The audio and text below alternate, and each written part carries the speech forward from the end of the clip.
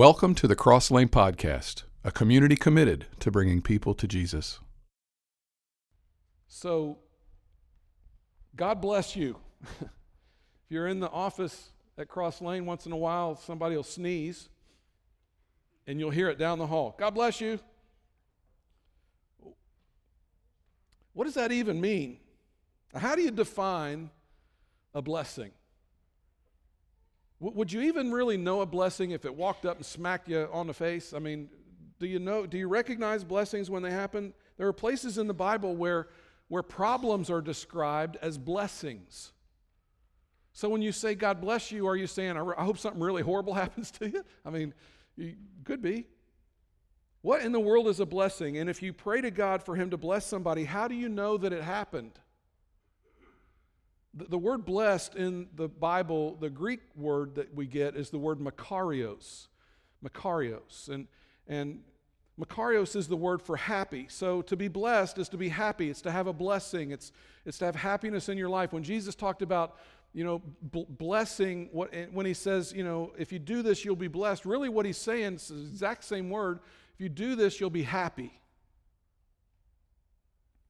We begin a fairly lengthy series today. It's called Up and to the Right. Now, I'll explain this title to you. When I say up and to the right, we go to Leadership Summit every year, and Bill Hybels used to kick that off every year, and he was fond of using this expression, up and to the right, and it was an expression that defines success.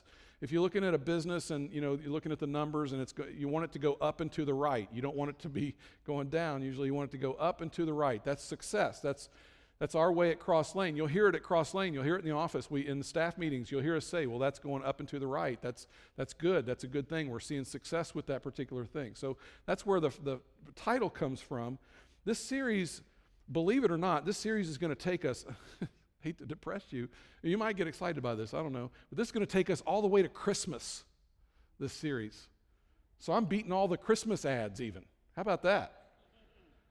It'll be interrupted a couple of times. We've got, you're going to hear an announcement later today about, no, you won't hear that announcement today. There's something that's going to interrupt this right around the turn of the month. We've got a special series of things that are going to happen, and we have to take a break from this series. And then I go on vacation for about 3 weeks, and so I won't preach, and we'll do some other things, and I'll come back and finish up this series, and we'll lead into Christmas. But Jesus begins the Sermon on the Mount, his most famous sermon, and he's talking about God, and he's talking about ways to be blessed, and he says, blessed are you. What he could have said is, happy are you. Listen, as your pastor, I love you. I want what's best for you. I want you to succeed. I want your friendships, relationships. I want your life. I want school to go good for you. And if you're married, I want the best for your marriage. I want the best for your finances and your health and your talent, your future. So I think it's really important for us to see how to receive the blessings of God. And we study Scripture, we discover that the problem really isn't with God, the problem is with us. We're the problem. God wants to bless your life. You just have to get blessable. And often we live in such a way that we don't make ourselves blessable before God. God is not going to bless sin. He does not bless arrogance. God will not bless indifference. God does not bless pride. A lot of things God does not bless. So when Jesus starts his most famous sermon, he begins with, I'm going to teach you the conditions for receiving God's blessing in your life. And over the next several weeks, we're going to look at those different ways to receive God's blessing in our life. We're going to start today in Matthew chapter 5, verse 1. And this is where the Sermon on the Mount begins. This very famous, in fact, my youth pastor growing up, I remember him telling us, he said, if you would live by the 10 Commandments and the Sermon on the Mount, you've got it. And then he would smile and he'd say, but that's really hard. You just live by those two. If you just, you say, Brett, the Bible's too big. I can't follow all that. Okay, then just focus in. Don't even worry about the 10 Commandments. Just focus in on what he says in Matthew 5, 6, and 7, and just follow that. And you would be amazed how hard it is to do that, but you'd also be amazed at the blessings that flow when you do it. Matthew chapter 5, verse 1. Now when Jesus saw the crowds, He went up on a mountainside and sat down. The rabbi always sat when he taught, and everybody else stood. So we've got that backward in here this morning. You guys should be standing. I should be sitting on a stool or something. Yeah. His disciples came to him, and he began to teach them. Now, in the time of Christ, they were pressing around him, and he just feels this need to kind of get away onto this mountainside, and he's got all these people around. And he's going to talk to them about the conditions for receiving blessing from God. Verse 3, "Blessed are the poor in spirit, for theirs is the kingdom of heaven." Now, that doesn't tell me a whole lot, because I don't understand some of what that is. First, what does poor in spirit mean? Not sure I know what that is. And then what's the kingdom of heaven? So in order to understand the benefit to our life, we need to kind of unpack some of these things and think about them. Let's talk about the kingdom of heaven. What is that exactly? And is it different from the kingdom of God? And what I'd say here is just kind of hold on to those questions, because as we go through this series, I think some of that will present itself, and we'll kind of parse that out. But this week, as we start this series, I just want us to look at the first 6 words in the Sermon on the Mount, this most famous sermon of Jesus, and it starts with this word, blessed. When Jesus starts teaching, he starts with a blessing. He doesn't give curses. He gives blessings. Let me tell you how to be happy. And this is the first thing that he talks about. Blessed are the poor in spirit, for theirs is the kingdom of heaven. The first word out of his mouth is blessing. Poor in spirit. What does it mean to be poor in spirit? Well, he's not talking about physical poverty. He's not. He doesn't say blessed are the poor. He says blessed are the poor in spirit. He's not talking about an economic poverty or a material poverty or a physical poverty. That's kind of where our mind goes. I don't have enough. I'm poverty. If I'm in poverty, I'm poor. That's kind of what we think. He's talking about spiritual poverty. He's talking about maintaining a certain kind of attitude. I want us to look at several translations of this verse. If you've got a pen, get ready. I'm going to give you a resource that you can write down. BibleGateway.com. BibleGateway.com. That is the website that I use when I'm online reading the Bible. When I copy and paste sermon stuff into my Bible stuff into my notes, that's where I go to get it. And so what's cool about that site is whenever you come across a passage of Scripture and you're not really sure what it's saying, or you're trying to get your head wrapped around it, it's helpful if you can get different translations of the Bible. I don't know if you know this or not, but there's all different kinds of translations of the Bible. Some of them are really technical, and they're right alongside the Greek. Like I would tell you that the New American Standard version of the Bible is the version that we used in college to check our Greek homework, okay? So if you want accuracy, the New American Standard is very accurate, but it's not always very readable. The NIV is fairly readable, and it's also pretty accurate. There are some other versions that are very, very readable, and they're not quite as accurate, which isn't necessarily a bad thing. You just got to be careful once in a while. But what Bible Gateway does is it'll allow you to bring up like 2 or 3 versions and compare them side by side. So I offer that to you as an example. But I'm going to do that for you. I'm going to show you several different versions of what we just read. In the New Living Translation, it's worded like this: God blesses those who realize their need for Him. In the God's Word translation, God blesses those who recognize they are spiritually helpless. Contemporary English version, God blesses those who depend only on Him. And then the New Century Version says, God blesses those who know they have a great spiritual need. You can see the pattern that is developing there. He's saying, listen, the person like you or me would be saying, I recognize that I'm inadequate in and of myself. I can't live my life without God. I need God's input. I need God's blessing. I'm spiritually poor without God in my life. Without God's help, I'm inadequate. Psalm 146, verse 5 is a great place to start. The Lord God blesses everyone who trusts Him and depends on Him. I would circle the words trust and depends in that verse. This is the first condition of God's blessing on your life. You got to trust Him. You got to depend on Him. And that is what it means to be poor in spirit. Here's the definition, a working definition for us this morning. Poor in spirit: I humbly depend on God instead of myself.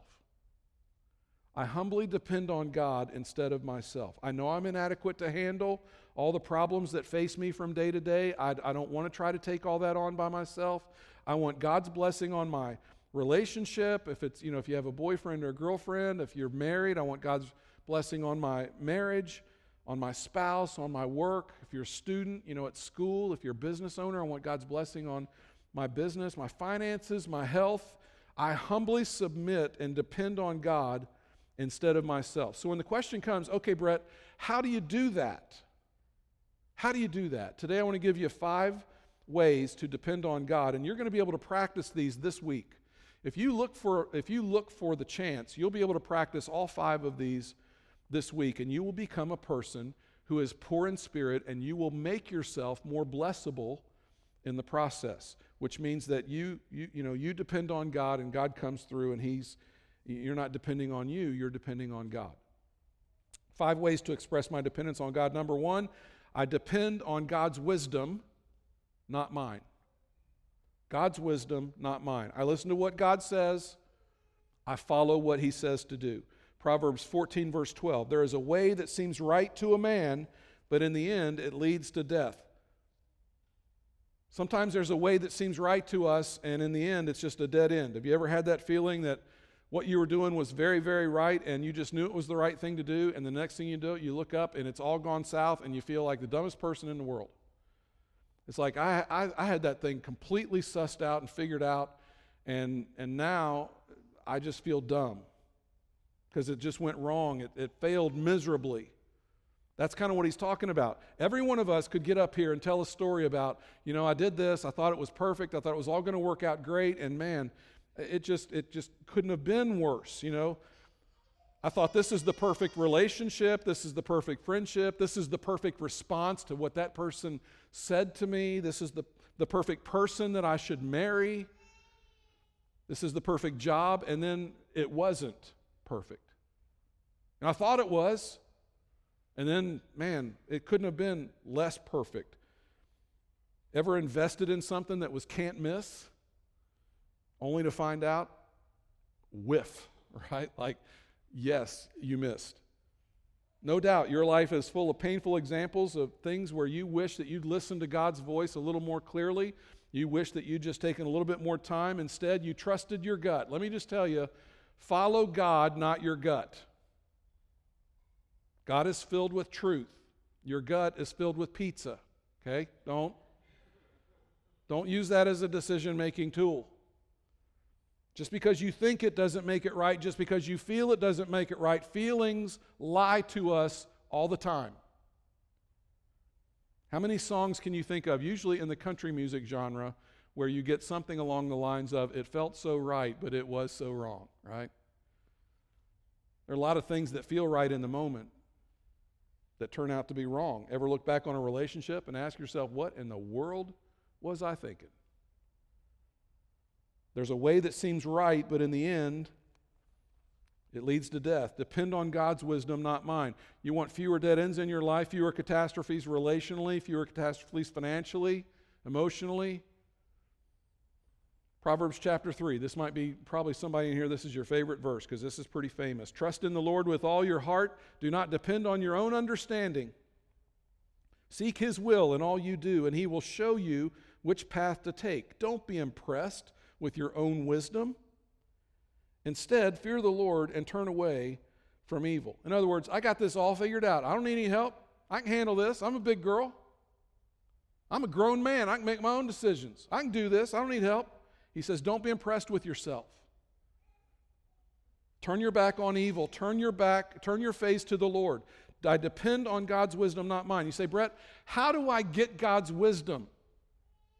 How do I do that? 2 things. You pray and you read. You talk to God, and you want God to talk to you, you got to read His Word. People come up to me and say, Brett, I just want to hear God's voice. I'm not hearing God's voice. Well, when they say that to me, what they're really telling me is, I'm not reading my Bible.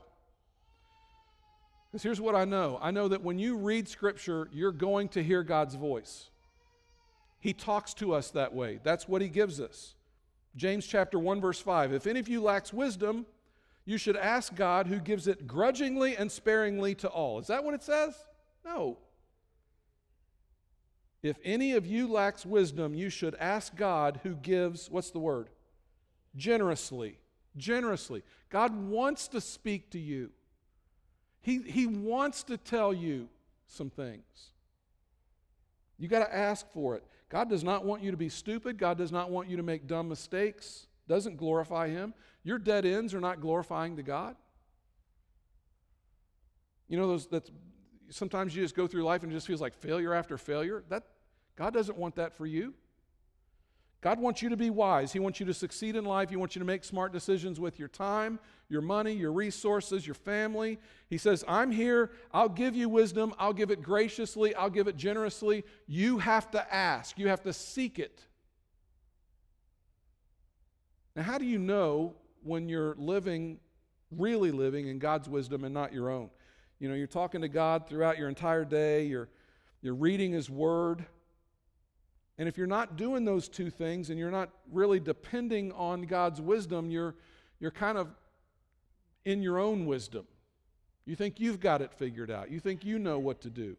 And often that's why we have problems. That's why things fall through. That's why we have so much pain in our life sometimes. Because you're not depending on God's wisdom. You're not reading the book. You're not talking to the author. God's wisdom and God's will are in God's Word. God's wisdom and God's will are in God's Word. If you're not in the Word, you do not have God's will. And if you don't have God's wisdom, you can't be blessed.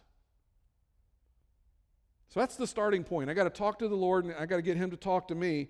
Here's the second thing. If I really want God's blessing on my life, I not only depend on God's wisdom, I also depend on God's strength, not mine. God's strength. At the end of the day, are you tired? Just kind of drag yourself to bed and you're like, gee, I'm worn out. You know why you're that way? Because you're a human being. Because we run out of juice. We run out of steam. We get tired. We don't have an unending supply of energy. Several weeks ago in a sermon, I talked about the second law of thermodynamics, the idea that everything's running down. If you aren't putting energy into something to keep it going and spinning, it's going to spin down.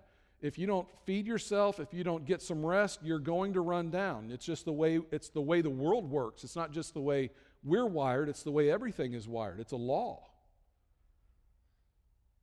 Your strength is limited. God's is not.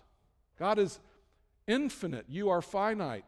You get exhausted. God is inexhaustible. Psalm 84, verse 5, you bless all who depend on you for their strength. You want God's blessing in your life, you need to depend on God's strength. You say, Brett, what do I do when my strength is just evaporated? When I have no energy, I have no steam, I've got too much to do and not enough energy to do it all. Isaiah chapter 40, verse 31. This will be very familiar to some of you. Those who trust in the Lord for help will find their strength renewed. They will rise on wings like eagles. They will run and not get weary. They will walk and not grow weak. I cannot tell you how many times in my life I have kind of leaned into the truth of this passage. God, I need you. I cannot do this on my own. I'm tired. I'm exasperated. I'm discouraged. Father, I need you to show up. I don't have it within me to be able to do this, and the only way I can do this is if you show up and help me. There are times when I did not think I could take another step. And I've told you stories before. There was a time I just fell in a heap one time. God, I need you. I am poor in spirit. I'm completely gone here. I've seen people go through things like divorce and breakups, loss of a loved one, and they never recover. You know why? Their trust is not in the Lord. I want to give you a little passage here. I'm going to help you memorize this. This is 8 words. Psalm 71, verse 16. I walk in the strength of the Lord. Say that with me. I walk in the strength of the Lord. One more time. I walk in the strength of the Lord. You just memorized a passage of Scripture. Congratulations. Psalm 71, I walk in the strength of the Lord. You need to memorize that. You need to write that on a card, put that on a wall or on someplace where you see it every day, and just tell yourself, walk in the strength of the Lord. I don't just depend on God's wisdom and do the right thing. I do the right thing with the right power. I don't do it under my power. I'm doing the right thing under God's power. My Bible college, it's a university now, and they changed the name for a lot of different reasons. But when I was there, it was Johnson Bible College. Now it's Johnson University. We have students there from the church who are going there now. But the seal, when I was there, I don't know if they've changed that or not, but the seal of the college had 3 words on it: faith, prayer, and work. And we were taught that at the school, that those 3 things are important: faith, prayer, and work. You've heard the expression, work as if it all depends on you, and pray as if it all depends on God. And that's what they told us. You work as if it all depends on you, and then you pray like it all depends on God, because that's really the truth. And a lot of times we just think, well, I'll just work hard and make this happen. No, bring God in on it. You do everything you can do, and then you look at God and you say, God, I need you. Listen, I work hard as a pastor, but in my own flesh and in my own abilities, I'm not very good. And I cannot even tell you how many times I just say to God, God, you've got to show up. I cannot do this without you. I am not good enough. I'm not talented enough. I don't know enough. God, I'm frail. I'm not smart enough. I need you to show up. I've got to have you, or else I can't do this. The next verse is good for those of us who are aging. You know, your body's not working quite like it should. Mine's not quite as sharp as it was. We always, Shelby and I shoot this sermon for the web this morning was shot on Wednesday morning. And on Wednesday, I had something weird going on with my ankle. I don't know, I can't explain this to anybody. I couldn't walk straight. I was limping badly. And I hadn't hurt my ankle. I don't know what happened, but it just happened. It'll come out of nowhere. I can be walking fine one day, and then for an hour I can't walk, and then I can walk fine. And I had a day. Wednesday was a full day. I literally walked home dragging my right foot like, golly, this hurts so bad. And, people were like, what's wrong with you? I don't know. Did you hurt it? No. And they're thinking, he's there's something. And it's embarrassing, honestly. It's just old age, that's just what happens to us. We get older and our body starts to run down. Here's a verse for us. My health may fail, amen? And my spirit may grow weak, but God remains the strength of my heart. He is mine forever. What a great verse. Hudson Taylor was a great missionary to China in the 19th century. Spiritual giant. People in ministry look up to this guy. He is a world changer. Brilliant, brilliant man. Mr. Taylor lived to be an old man, and in his later years he lost his health and he became very, very weak. He wrote this letter to a friend. I am so weak I can no longer work. I'm so weak I can no longer study. I'm so weak I can no longer read my Bible. I cannot even pray. I can only lie still in the arms of God like a little child and trust. There'll be times in your life when you're so weak you can't even pray. You don't know what to say. You don't have the words for anybody. You can't work. You can't read your Bible. You feel like you can't pray. You can't do anything. What do you do in those moments? I live in the strength of the Lord and I trust. Weakness can be a good thing in your life if it causes you to depend on God. So to be blessed by God, I depend on God's wisdom. I depend on God's strength. Number 3, I depend on God's timing, not mine. I depend on God's timing. You see this all the time in sports. Baseball is a game of timing. Ultimately, that's what baseball is. Baseball, in a nutshell, is a pitcher trying to disrupt the timing of a hitter. And if the hitter can get the timing right, good things happen. And so that's really baseball, really explained. If you're ever watching a game, you're like, what's going on here? That pitcher is trying to disrupt the timing of that hitter. Golf, same thing. The golf swing is an intricate thing, and it's all about trying to get mechanics, yes, but there's got to be some timing to that. There's a flick of the wrist right at the right time. There's the knee bend at the right time. It's timing. You get that in football. Peyton Manning and Marvin Harrison, is that his name? Marvin Harrison?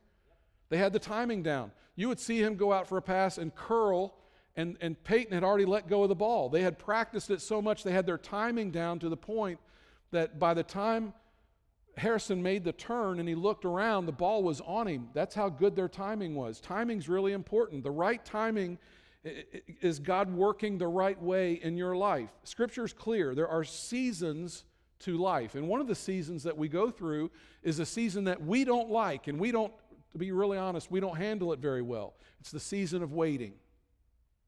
The season of waiting. We're not very good. God works in our life in seasons of waiting. Write this down. While you are waiting, God is working. Don't think that you're waiting and God's not working. God's working. He's just taking you through a season of waiting, maybe for you, maybe for somebody else. Psalm 31, verse 14. But I trust in you, Lord. I say, you are my God. My times are in your hands. A lot of our time is spent waiting, and if you don't figure out how to trust God when you're waiting, you'll spend a lot of time not trusting God. You ever been in a hurry and God wasn't? Don't you hate that? Yeah, I hate to break it to you. God is never in a hurry. He is eternal. Moses comes to God, and actually God comes to Moses and says, hey, I want you to go to Egypt and tell the Pharaoh to let my people go. And Moses is like, great. Who do I tell him sent me? You remember what God said? I am. I am. He doesn't say I was, and he doesn't say I will be. I am. What is I am? I am is now. And you think about now, now does not exist in time. Now is an eternal thing. You are eternal, and you're having a conscious experience right now. That's you're alive now. That's what it means to be alive. You're in the now. But if I say, what are you thinking of now? You can't even tell me because now's already passed. So God doesn't look at time the way we look at time. He doesn't experience time the same way. God doesn't get in a hurry. He's watching, he's working, and he wants to see if you're going to trust him while you wait. The problem with waiting is that everything in our culture tells us that we don't want to do that. We hate to wait. You just do an experiment. Start paying attention to all the ways the word fast is marketed to you. Fast. We're going to fast track it. You go to Disney, they give you a fast pass because we're too good to wait like everybody else. We're going to get a fast pass. One of the most popular business magazines going right now is a magazine called Fast Company. Everything fast. Fast food, microwave it. Fast cell service, fast internet. We want everything fast. But sometimes that can go against God's blessing. We get in such a hurry sometimes. God's blessing often comes through these times of waiting. Ecclesiastes 3, God has set the right time for everything. Some of you right now are waiting for the right man or woman to come along. Some of you are waiting for the right position to open up. Some of you are waiting for babies to get here. Some of you are waiting to get pregnant. Like you're just trying so hard, and keep trying, keep going. But you're waiting. And if you were honest, you would say, you know what, I'm so frustrated right now. This isn't working. I'm tired of this. There's a promise in the Bible that tells you not only that God is working, tells you how he's working. In Isaiah 60, I am the Lord, and when the time comes, I will quickly do all this. Scripture says that the world waited thousands of years for Jesus to show up. And then he came and he lived among us, and then he said, I'm going to leave, but I'm coming back. And the disciples thought that was immediate. They're thinking next week or a couple of weeks, maybe a month. They never dreamed that it would be as long as it was. And we've waited 2,000 years. And there are some people who like to make fun of us and say, how long, keep waiting. Let me know how that works out for you. Hey, I'll wait as long as it takes for Jesus to come back. But we've been waiting 2,000 years, and I don't know about you, but I'm ready, right? I'm ready. When will he come? He'll come in his perfect timing. God does not get in a hurry. We can pitch a fit. We can act like a child. We can say, tired of waiting. God's like, I'll do this when I'm good and ready, and you're going to learn to wait on me. A delay is not a denial. We think God's saying no. What God's really saying is, not yet. Keep trusting. Will you trust me? This has as much to do with how we talk to God about it and how we pray. Sometimes when we pray, we say things like, okay, God, I'm going to give you right of first refusal on this. I'm going to give you some time, and you better start moving, because if you don't start moving, I'm going to take matters into my own hands, and I'll do it myself.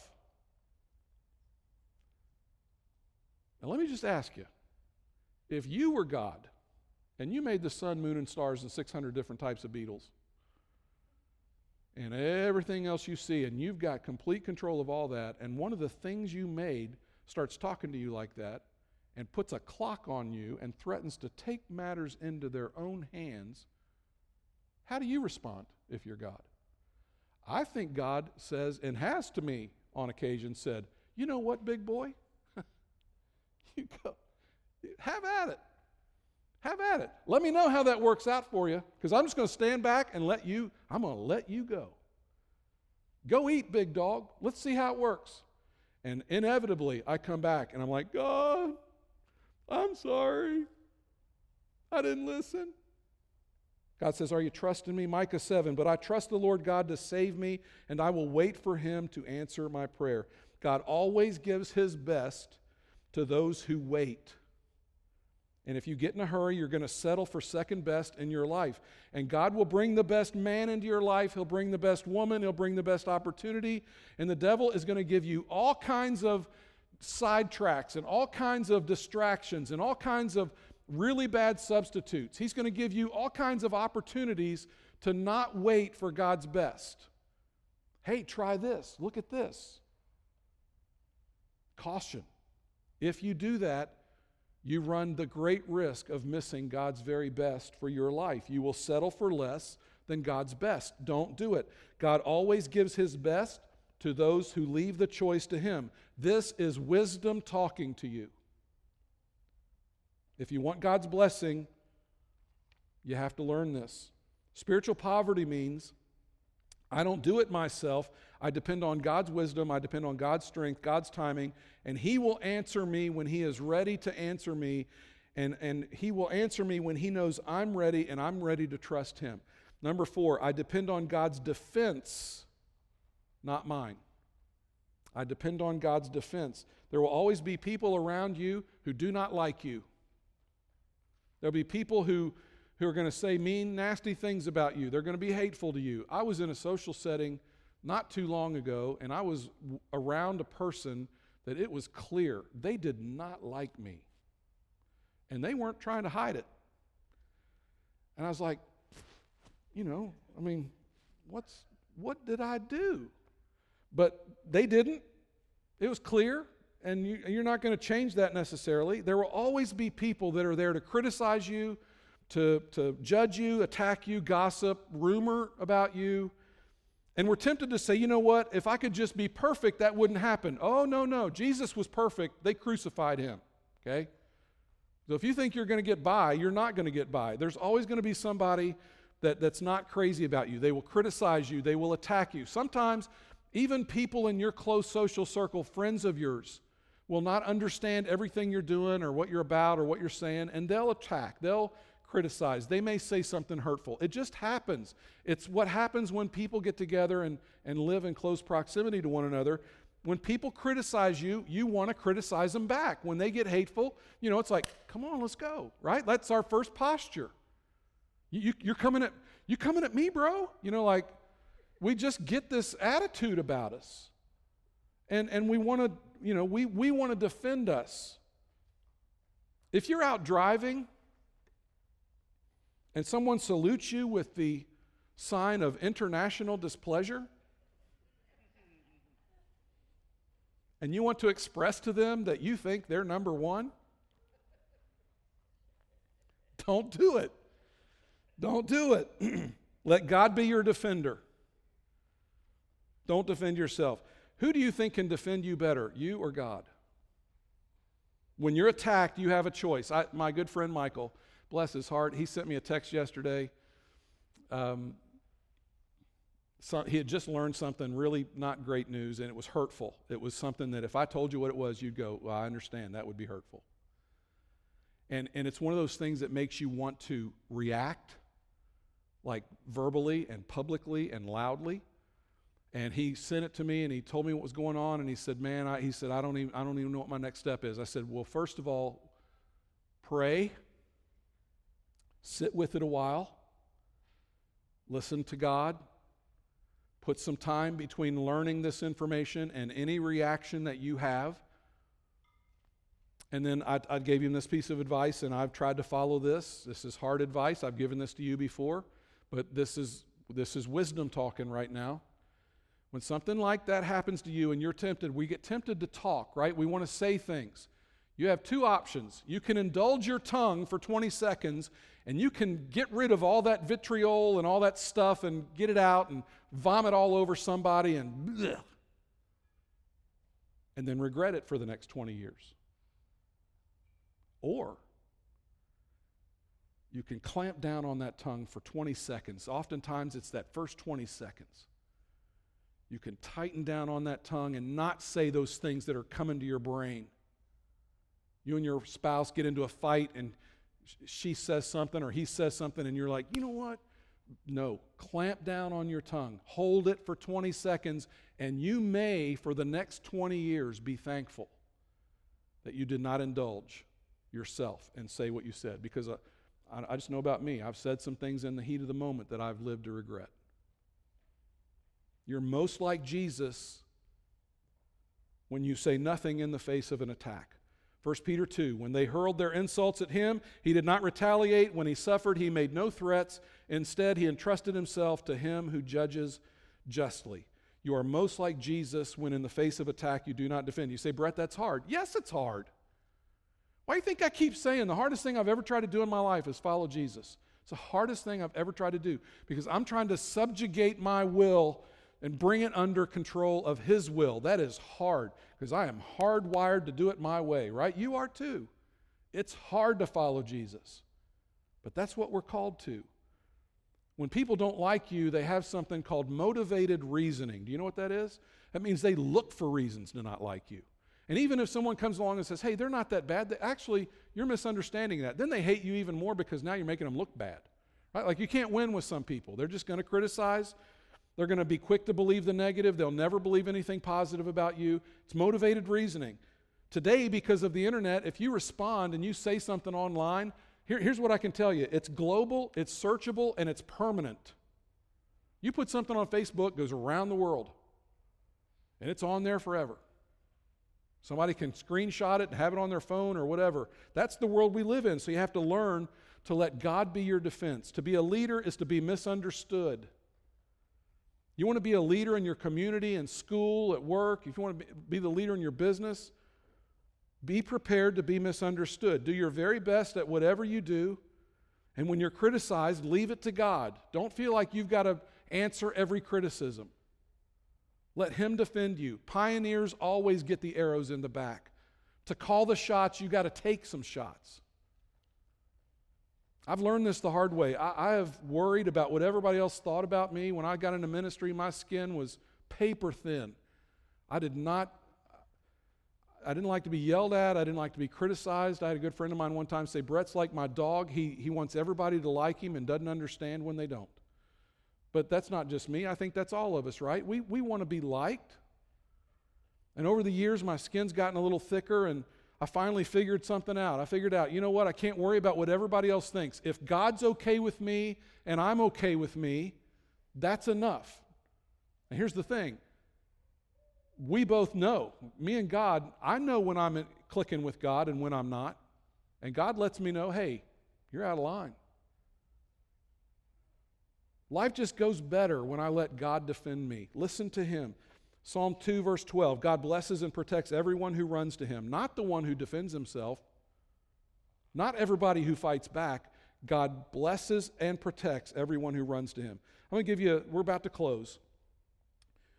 The next verse gives us 5 metaphors, just words, God's protection. This comes out of Psalm 62. I depend on God alone. I put my hope in him.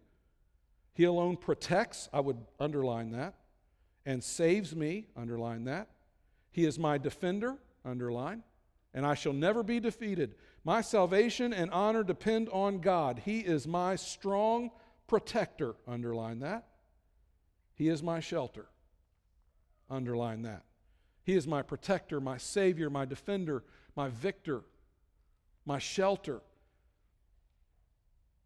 When you get here, when you are being poor in spirit and you're saying, God, I'm not dependent on myself. I completely depend on you, on your wisdom, on your strength, on your timing, your defense.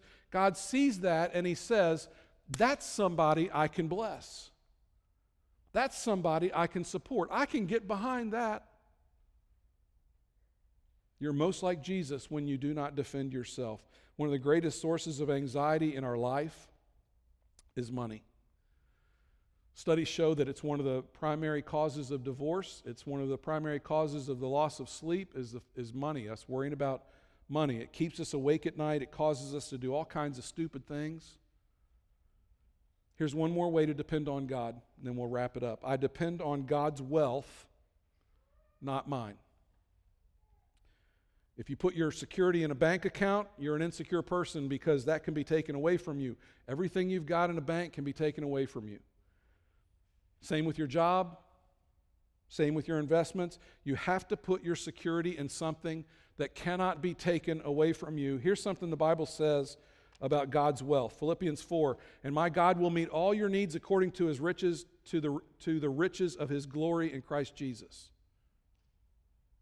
I depend on how much God has, not on how much I have. Now I'm going to say something, and if you understand this, you set yourself up to be blessable. You'll have a lot less stress in your life if you can get this. My job is a channel, but God is the source of my supply. My job is a channel, but God is the source of my supply. Let me explain what that is. If I were to go home today after church, and I go into my kitchen, and I turn on the faucet, and no water comes out, I don't step back and assume, oh, the world has run out of water. Right? That's not what we think. If you've ever gone and turned on the water, you're like, well, something's wrong. But the last thought you have is, oh no, the world has run out of water. No, we know better than that. You know that you're going to have to call a plumber. Something's clogged. Something's not working right. It can be fixed, but the world hasn't run out of water. If you think your job is what makes you financially secure, you will be financially insecure your entire life. Being poor in spirit means I realize that God is the source of my supply, and I depend on God's wealth, and I'm going to trust in him. Jobs are going to come and go, positions, economies, bank accounts, doesn't matter. My source of supply is in God. And the more you get on board with that, the more blessable you become, and the more you're going to understand the blessings of God. I don't depend on my wisdom, my wealth, my timing, my defense. None of that's for me. That's God's. So here's the question. How are you doing? Have you made a declaration of dependence? We have the Declaration of Independence. But have you made a declaration of dependence? And what I mean by that is, have you been baptized? Have you publicly said, God, I completely depend on you? I want to read to you. It's a hybrid verse, and we're about done. This comes out of Romans 6. This is kind of a cross between the Message and the NLT version, but I love the way this reads. This is what happens in baptism. When we went under the water, we left the old sin behind, and when we came up out of the water, we entered into a new life of grace. When we are lowered into the water, it is like the burial of Jesus. And when we are raised up out of the water, it is like the resurrection of Jesus. We are raised to live a new life. I tell people, you never physically look more like Jesus than the day you're baptized. You stand there, you're dying to yourself. What do you do with a dead person? You bury it. And just like Jesus, when they buried him, he rose to walk in the newness of life. That's what happens to us. Some of you need to make a public declaration of dependence. Some of you have never been immersed into Christ, and you need to take that next step. It doesn't save you, but it is a step of obedience where you publicly say to the world, I'm trusting God for everything that I've got. You say, Brett, I was baptized as a baby. Well, your parents, that was their decision. That wasn't your decision. Some of you don't even remember it. And I'm not putting it down, and I'm not saying that there's anything wrong with that. That's a part of your faith heritage. But when Jesus was baptized, he'd already been dedicated at the temple when he was a little boy. His mom and dad did that when he was at the temple as a little child. That was their decision. That wasn't his decision. At age 30, he seeks out John the Baptist and he says, immerse me, baptize me. And so about 30 years old, he's baptized because that was his decision. Jesus was publicly baptized. Have you done that? Jesus commanded it. Baptism says, I'm all in. I'm all in on wisdom, health, strength. I'm all in on all those things. It's a public declaration of dependence. How about it? Are you all in? God, I depend on you. What are you waiting for? If it's pride, if your pride's saying, no, I'm not doing that. Pride is the furthest thing from being poor in the Spirit. I leave you with this verse. Happy are those who do what the Lord requires. Happy are those who do what the Lord requires. Let me pray for you. Let me just say this before I pray. If you've not been baptized, that's a conversation that you should have with somebody. I'm available to have that conversation with you. If that intimidates you or you don't want to talk to me, get to somebody that's a Christian that can talk to you about that. Because that's something you need to do. Christ commanded it. It's a step of obedience. Trust me, when you get baptized, it's a profound thing in your life. I think it would help you if you haven't done it. Let me pray for you. Father, we've talked about being poor in spirit today. I pray, Father, that in the next week we could practice some of these things we've learned. We'll have plenty of opportunity. That we get really tempted to do your job for you. I pray that we wouldn't do that. I pray, Lord, that we would be found being humble, meek, poor in spirit, depending completely on you, recognizing that we are nothing without you. So, Father, in the week to come, may we be the ones who faithfully live out what it looks like to be poor in spirit, completely depending on God to provide for us and bless us. I love you, Father. We love you. We're so thankful for Jesus, who saves us, sets us apart, empowers us. We pray all of these things this morning in his precious name. Amen.